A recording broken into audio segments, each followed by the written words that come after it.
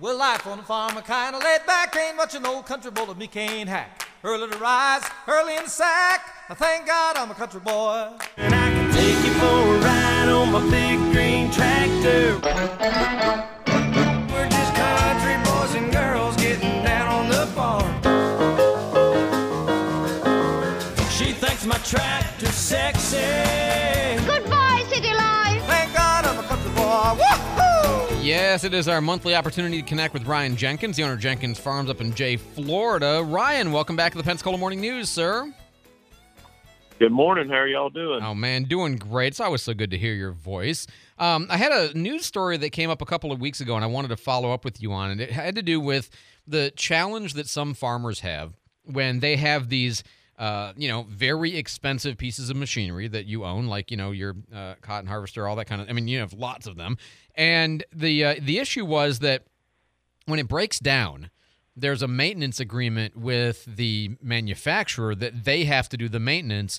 And as a result of that, you're sometimes without your piece of equipment for days or weeks until they can get the maintenance people to come to you. And there was a bill, I think, was proposed to, basically make that an illegal agreement so that the farmers like you could work on the equipment on your own and not void warranties and things like that in order to kind of, keep it running in a timely way. Is that something?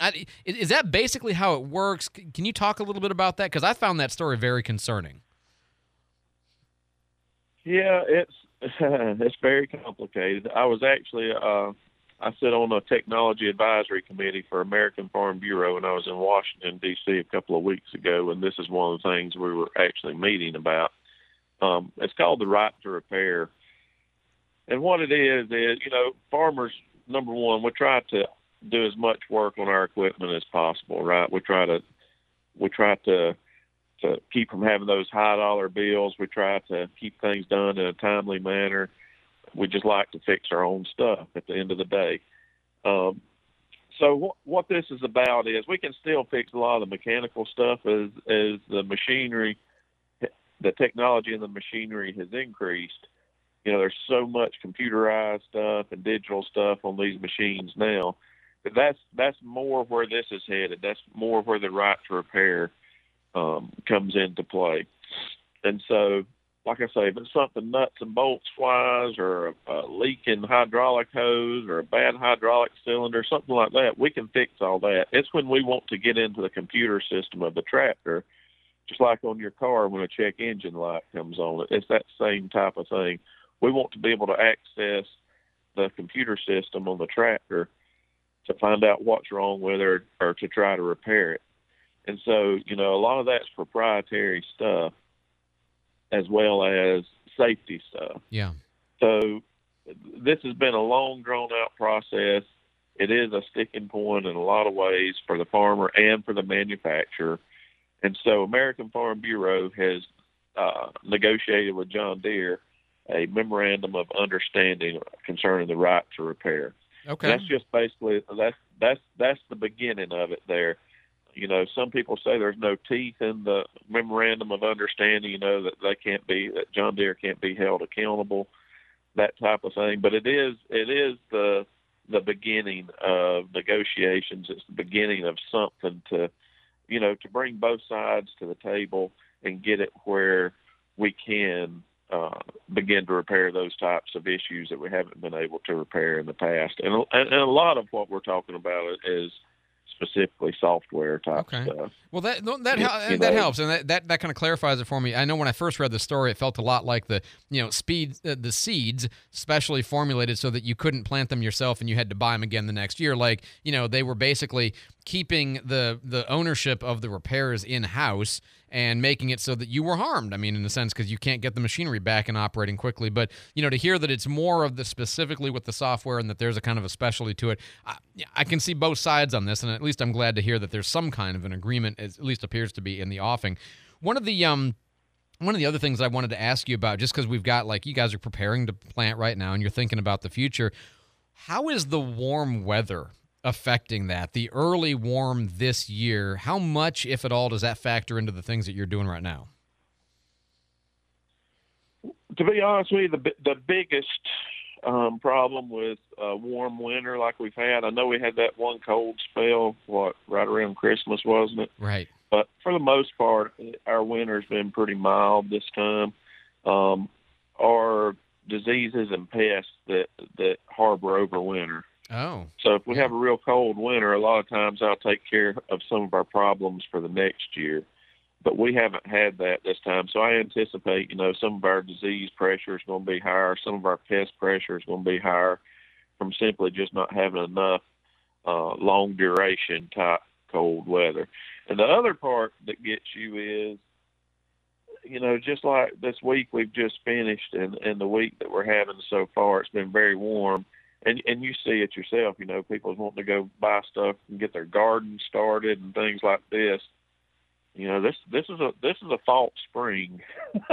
There's more cold weather more than likely coming, and so it's easy to have a week or two of weather like this and just think, spring has sprung, it's here, let's get busy, only to find out, end of March, 1st of April, always around Easter, we pretty much have a cold snap. So it's easy to get tricked into wanting to do something too early.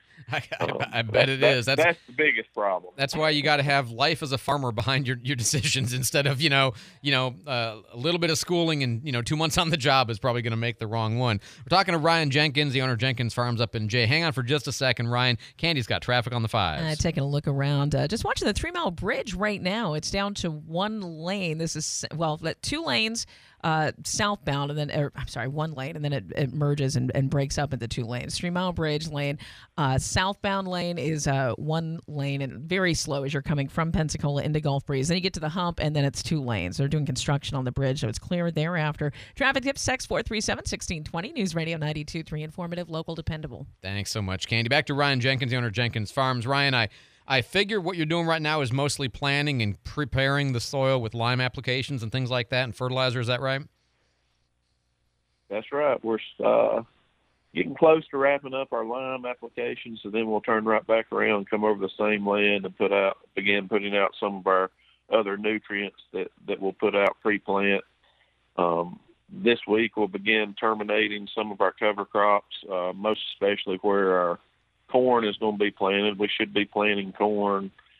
It'll probably, and there again, it's weather dependent, but probably around March 20th, kind of in that time frame. So we're beginning to get the land ready where we're going to plant that corn. But like you said, it's a very complicated decision. We've talked about how farming is always just a big gamble. Everything you do, every decision you make is a gamble because there are so many different things at play that can mess up your decision. But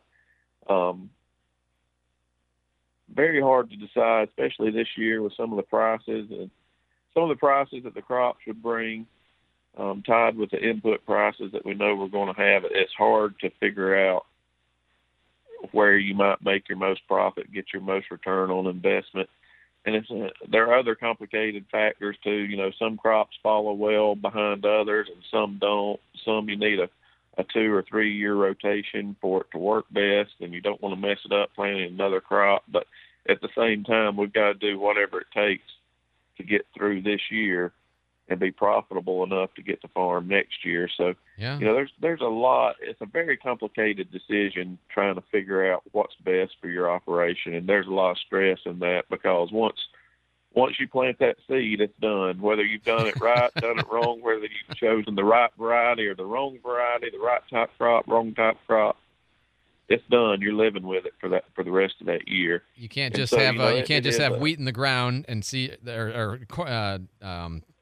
cotton in the ground and then discover that the cotton price is bad, so we're going to switch to peanuts. It doesn't really work that way. That's right. And you're trying to second guess the world, and yeah. It's very difficult. Hey, we always like to end with a farm fact. You have a farm fact for us this week, Ryan? I do. I actually have a couple of things here. March is actually National Peanut Month. Yes. So it's to recognize peanuts.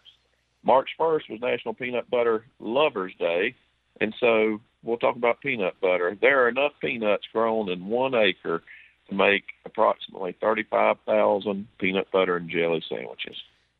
And now all I want is a peanut butter and jelly. That's please. right. Eat more peanuts. Eat more peanuts, your motto. Ryan Jenkins, the owner of Jenkins Farms up in Jay, Florida. Ryan, as always, man, thank you for joining us. Thank you for teaching city folks like me about farming and for feeding my kids and putting clothes on their back. Man, I appreciate it. I'll talk to you next month. Thank you. Y'all have a great week. You bet. 749 here on News Radio 92.3, informative, local, dependable. If